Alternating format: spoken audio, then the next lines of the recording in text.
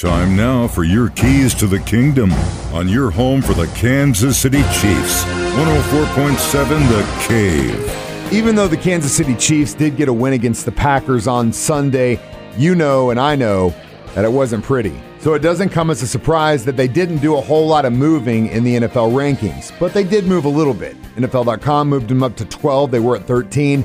ESPN up 2 spots to 13. Sports Illustrated has them at 10 now. They were at 12. CBS Sports moved us up 1 to 11. Yahoo Sports moved us up to number 9. Not bad.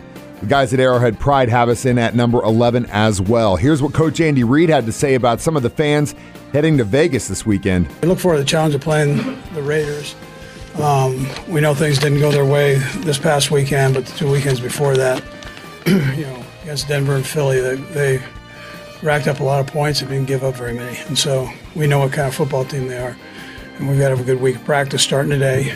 And, that's where we're at. So, and it's the Raiders. We know how that goes. Yeah, so listen, our fans travel well.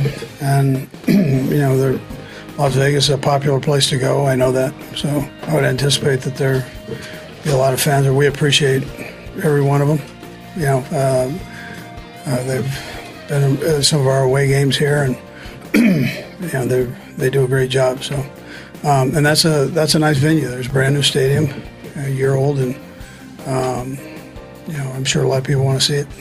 Those are your keys to the kingdom. Brought to you by My Dentist on North Glenstone in Springfield. Dr. Mark Milson, the doc that rocks, and your home for the Kansas City Chiefs. 104.7 The Cave.